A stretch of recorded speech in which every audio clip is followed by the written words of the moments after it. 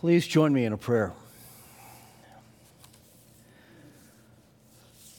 Father God, we praise you this morning and we thank you for sending Jesus. As we sang in that medley of carols and songs, there is no name as wonderful or as powerful as the name of Jesus. Nothing can hold him back. Nothing else is needed. He is our Savior. And what he has done is so thorough and so complete and so effective that when we put our faith in him, we become new people, changed from the inside, adopted into the family of God, filled with your Holy Spirit.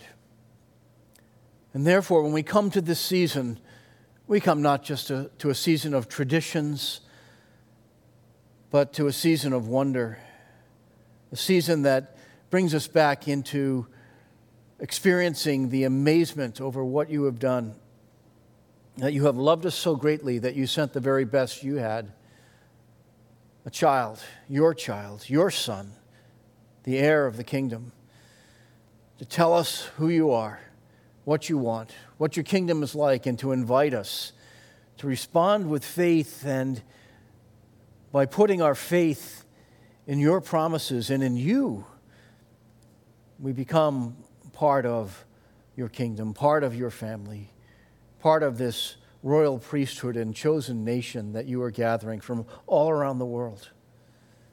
We are your people.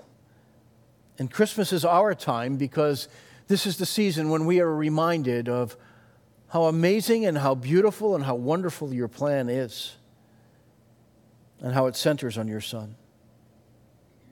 We come to you in the midst of this season as people who pray. We pray for our nation and we pray for the world around us, that people who are stressed out, tired, even exhausted, will find hope in the midst of this season, that there is a God who rises above it all. We pray for the leaders of our nation and we pray for our governor here in Massachusetts, that you'll grant them wisdom as they try to guide us through an unprecedented time. Give them the wisdom to make wise choices, not harsh choices, and give us the ability to follow for the good of all and for the good of each other. We continue to pray for our various missions that are a part of North River, an extension of North River. I think this morning of Doug and Denise Gregson and their work in Guam with Transworld Radio, TWR. And I ask that you would bless them. Thank you that they're able to track with us through their online tools as well.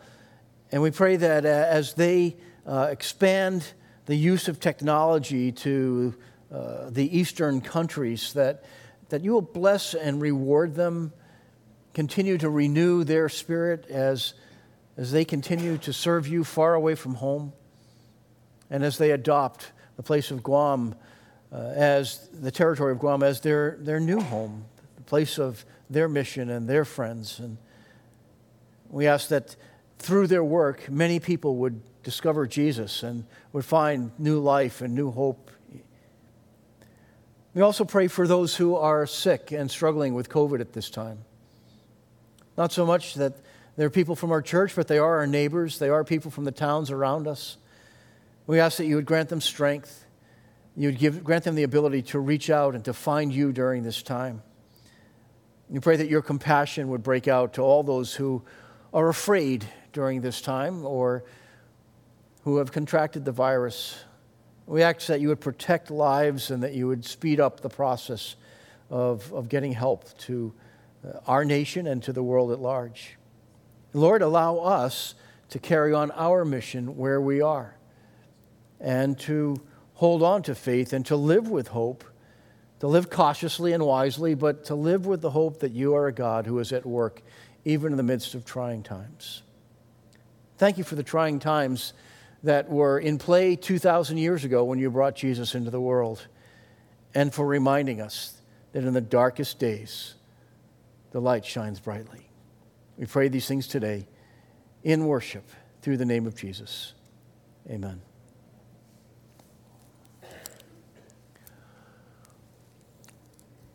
On a Friday night in the late spring of 1991, Sue and I made our way to the hospital as we realized that the discomfort that she had been feeling that night probably meant that she was experiencing labor pains. And by the next morning, we had welcomed our firstborn daughter into the world. I remember that morning. I remember holding her for the first time on that Saturday morning. She seemed so tiny, so defenseless in the midst of a big, complicated, and sometimes dangerous world. Every instinct inside of me told me that I needed to protect her. And then I watch a video like the one that we just watched together. And I wonder, how could God do that? How could his answer to the darkness and brokenness of our world come with the birth of a tiny baby? Really, God? Now fast forward to December 25th. And once again, much of our world will celebrate together the marvelous act of God in bringing his very own Son into our world as his answer to so much that has gone wrong. His answer to so much darkness. His answer to so much sin and evil. His answer to so much brokenness. His voice breaks the silence. His light shines in the darkness. The gospel says, in him was life, and that life was the light of all people. The light shines in the darkness, and the darkness has not overcome it. The true light that gives light to everyone was coming into the world. He was in the world, and though the world was made through him, the world did not recognize him. He came to that which was his own, but his own did not recognize him. This morning we begin our approach toward Christmas together. So we are starting a new series for this month that we're calling Our Unexpected Christmas. The idea came from a book by David Mathis called The Christmas We Didn't Expect. I didn't need to read the book, just hearing the title sparked the idea for this series. In this crazy year where every schedule is thrown off, where every state in our land and every country on this planet is impacted by a virus that we are so far unable to stop or control, God's answer to the darkness was and still is the birth of a baby, his very own Son, Jesus. So for the next few weeks, we are going to look at some of the unexpected features of God's Christmas plan. Our topic this morning is unexpected joy and silence. So good morning, North River. I'm so glad to see those of you who are here in the house at North River in our worship center today. And I welcome all of those of you who are with us online as well.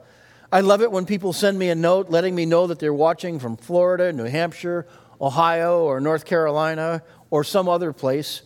This morning, I want you to know that long before the world took notice, our God was up to something.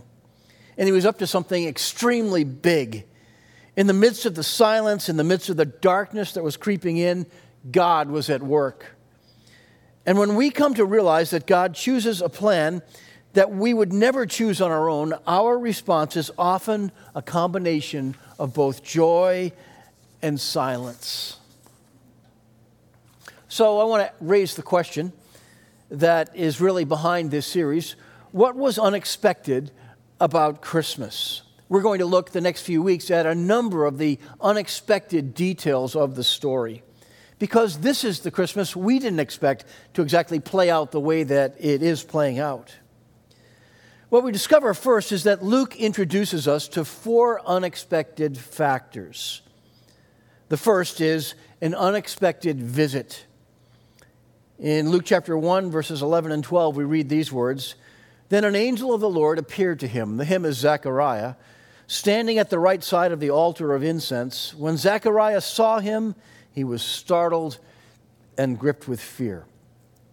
Now, there are a few questions that are in order at this point. Who was Zechariah?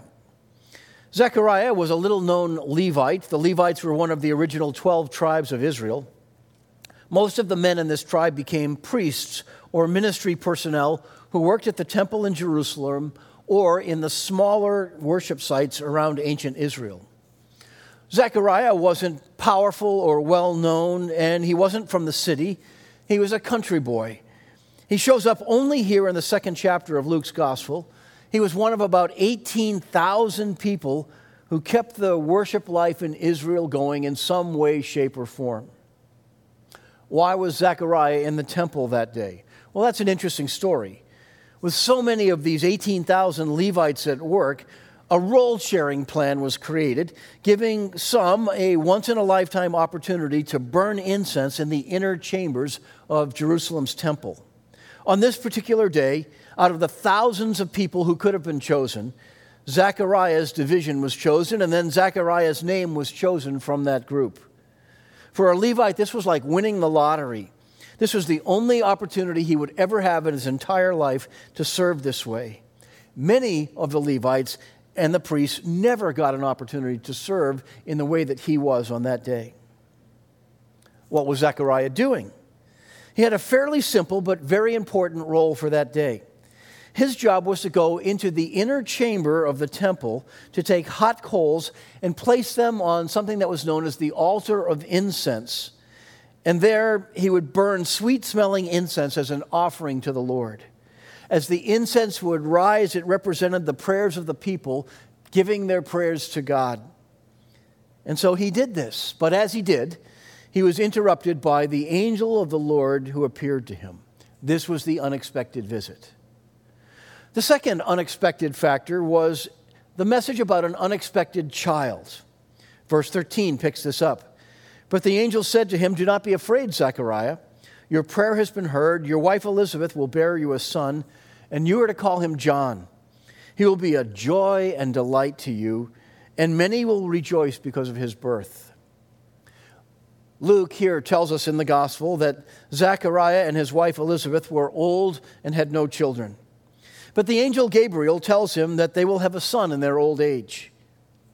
Esau Macaulay, the author of Reading While Black, describes this as God replaying tunes from the greatest hits album of his redemptive work. I love that description.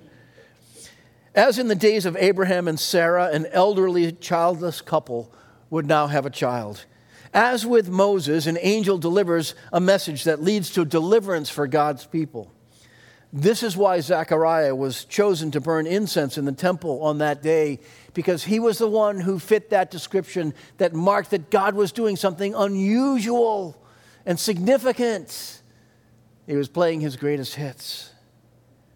There was an unexpected visit, there was an unexpected child, and an unexpected role that Zechariah's son would play.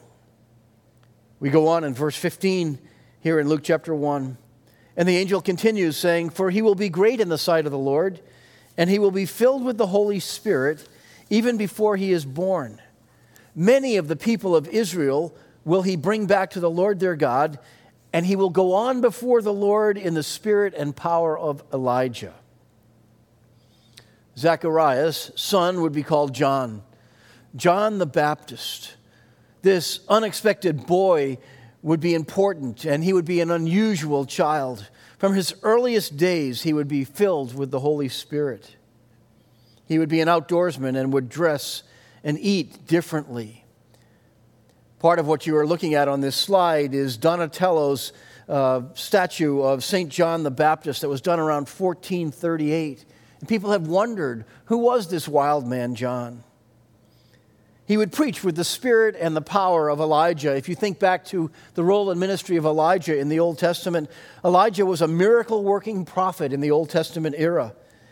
He often worked alone, as a lone voice, calling people back to God in the days when there had been great spiritual betrayal and the kings of Israel were leading people away from God.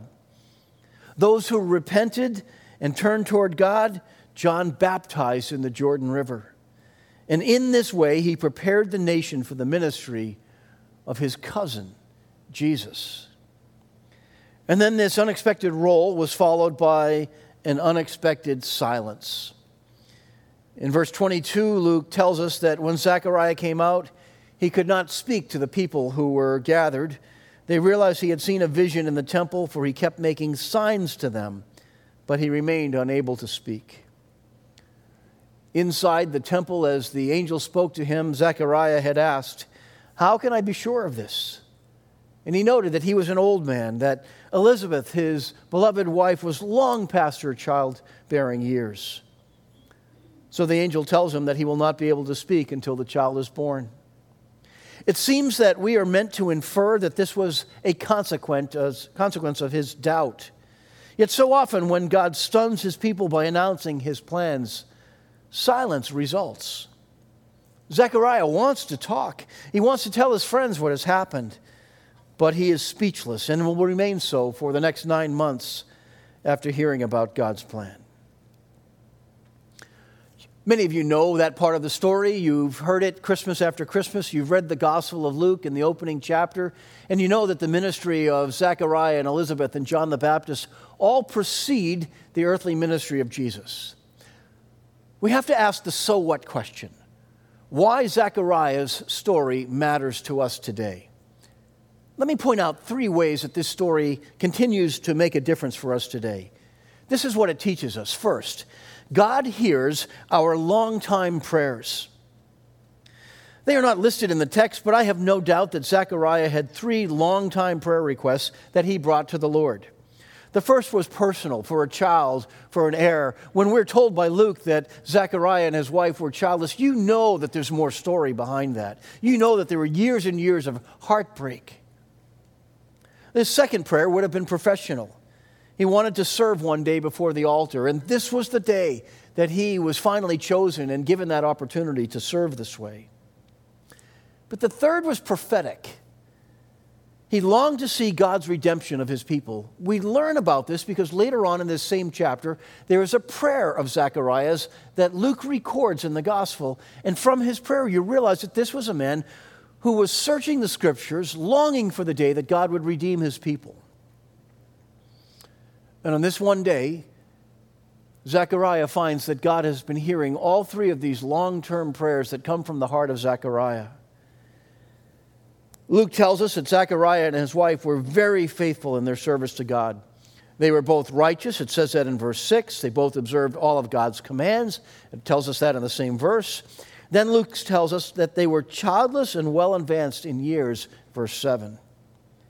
Can you imagine how glad Zechariah was that day when he heard Gabriel say to him, "Do not be afraid, Zechariah, your prayer has been heard." It would be easy for us to miss this.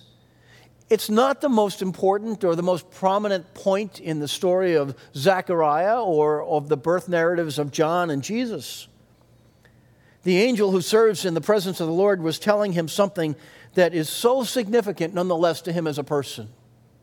Your prayer has been heard. How many times had Zechariah and Elizabeth been praying this way? We'll never know. It is so tempting to give up when our long-term prayers are not quickly answered. But remember, God has no obligation to work on our time frame, and He's always up to something that is far bigger than we can imagine. This was confirmation that Zechariah and Elizabeth's long-time prayers mattered to God. I have a question for you. Do you have a long-time prayer request that you keep bringing to the Lord that has not yet been answered? The kind of prayer request that resonates deep in your heart, that kind of breaks your heart as over and over you ask for the same thing and you wonder, when will God finally respond? I need to tell you that on the basis of this story, you are not crazy for holding on to that kind of long-term prayer request. Here we find one example of a long-time prayer that God answered miraculously. So you're praying for one of your kids that they'll turn their hearts back to Jesus. You're praying for a friend or a family member who's long tied up in patterns of addiction. You're praying for a coworker who seems so hostile toward God, or even to a conversation about faith, or maybe to you having faith at all. Old Zechariah, who on this day heard the angel of the Lord come to him directly and say, "Your prayer, your long-term, heartbreaking prayer, Zechariah, has been heard by God." And he would say to you, don't give up. Don't give up. Don't give up, because God hears our long-term prayers, especially the ones that break your heart. Here's the second thing we learn about this unexpected Christmas from Zechariah. God sees our burdens and afflictions. Think about what it was like to be childless in that first century culture. People of the Old Testament era saw children as evidence of God's blessing for their lives. We live in a culture where we hesitate for a second when you learn that someone is pregnant. And in this culture, maybe not necessarily us as a people within this church, but within this culture, we instantly wonder, will this be seen as a good thing? Is this child wanted? Or is this child an inconvenience to be quickly aborted and forgotten? That's what our culture teaches us. Our culture today is so foreign to the mindset of generations past. In this case, Luke tells us that Elizabeth was unable to conceive. Have you talked with couples who longed to have children but could not? I've talked with a number of childless couples through my ministry years. Though most eventually come to a quiet acceptance of this reality, it is not without struggle, it is not without pain. Every Mother's Day becomes an ordeal. Child dedications are hard to watch. With Zechariah and Elizabeth, we also learn of their long family lines that Luke writes about. He tells us that Zechariah was from the line of Abijah, part of the Aaronic priesthood. And Luke adds that Elizabeth was a direct descendant of Aaron, the very first high priest. Until that day, they were convinced that their branches of this long, long line of people who served God would die out with them. These were the burdens they were silently carrying. It is significant that the first clue of God's redemptive action included lifting a personal burden that was part of God's unveiling process, letting people know about his ultimate redemptive plan. There were two stories at work here. The upper story focused on God's bringing of his Son, the Savior, to wipe away our sins. But the lower story matters too. This lower story focused on confirming that God's great redemptive work had begun by answering Zechariah's prayer and by removing this couple's burden of being childless. This is why I included Esau Macaulay's comment about God replaying the greatest hits from his redemption album. When God does something like this, it is evidence that God is on the move. No, he doesn't remove every burden, but we rejoice with the news that when God does relieve burdens like this, we see the evidence that God is at work, his power is unleashed, that we're on the cusp of his greatest work yet. Take heart. Don't give up. God sees the burdens you carry, and he loves you. And the story of Zechariah reminds us of this. God hears our longtime prayers. God sees our burdens and afflictions. Here's the third lesson that Zechariah's story teaches us. God often answers our prayers while fulfilling his purposes. Luke clearly wants us to see that God's redemptive work centered on the life of Jesus. Yet it is fascinating to me that Luke starts by drawing our focus towards Zechariah. This old, otherwise unnamed Levite ministering that day among the thousands of worship leaders and servants around the temple. Zechariah then leads us to the person and role of John the Baptist, his son. John the Baptist prepared the people of Israel for the ministry and message of Jesus by telling them to wake up, to get ready. God was about to do something. Confess your sins. Let your heart be ready for when the Messiah comes. Jesus himself said that no one who came before had been greater than John. Those observations lead me to this notion that God often answers our prayers as he is fulfilling his greater purposes. God was focused on the big deal, taking away all the sins of the world potentially. But in doing so, God did not ignore the personal needs of individual people.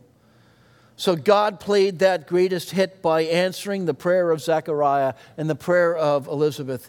He gave them a son, and not just a son, but a son who would play a significant role in the redemption story that focused on the mission of Jesus. It is not lost on me that I am saying this just 1 week after we concluded our Sunday series on reclaiming your purpose. God has 5 purposes for the local church, and those 5 purposes also lead to balance and health in the life of every Christian. And so they are not just for the church, they are 5 purposes for every Christ follower. What are they? Worship, fellowship, discipleship, ministry, and mission. The very things we talked about the last 5 Sundays. And what we are adding today is this discovery. Here's our big idea for the day. God often answers our prayers while fulfilling His purposes. This is why our ministry is focused on being purpose-driven. What we learned from Zechariah and Elizabeth is that this wasn't about pleading with God or begging God. They didn't have some magic prayer that was asked just the right way and therefore brought an answer. Don't fall for notions like that when you read popular books on how to automatically have all of your prayers answered. God answered Zechariah and Elizabeth's prayer as they carried their sorrows and burdens, and as they continued to pray, and as they continued to serve faithfully where the Lord placed them. And He surprised them with this unexpected blessing of the news that a son would come. God heard, God saw, they prayed, they served, quietly submitting to the Lord at all times. They humbly accepted that their prayer may not be God's will for their lives. And then came the day, as they kept serving and praying, when in the right time, God answered. And the result was unexpected joy and silence in awe of God's plan and God's power. God often answers our prayers while fulfilling His greater promises and purposes in life. I wonder if you would pray with me this closing prayer this morning. Let's pray this out loud if you can. Lord, I know that you hear my prayers and that you see my burdens. Help me to serve you well in all that I do while I pursue your purpose for my life. Use me in your great redemptive story that is still playing out in this world. May I know the joy and awe that come when you use us for your purposes and when you answer our prayers.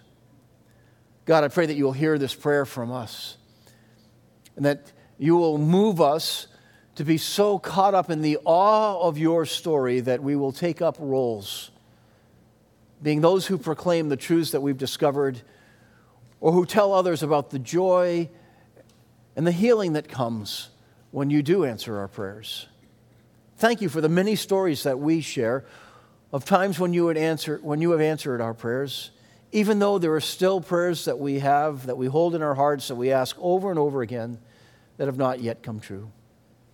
Thank you for reminding us that in the right time, in the right way, you hear, you see, you answer. And may we, in this Christmas season, be filled with joy and awe. May we turn with faith. May the hearts of many people around this nation turn toward you and turn toward Jesus during this time as we reach out for hope. Let us find Jesus, the author of our hope. It's in His name that we pray. Amen.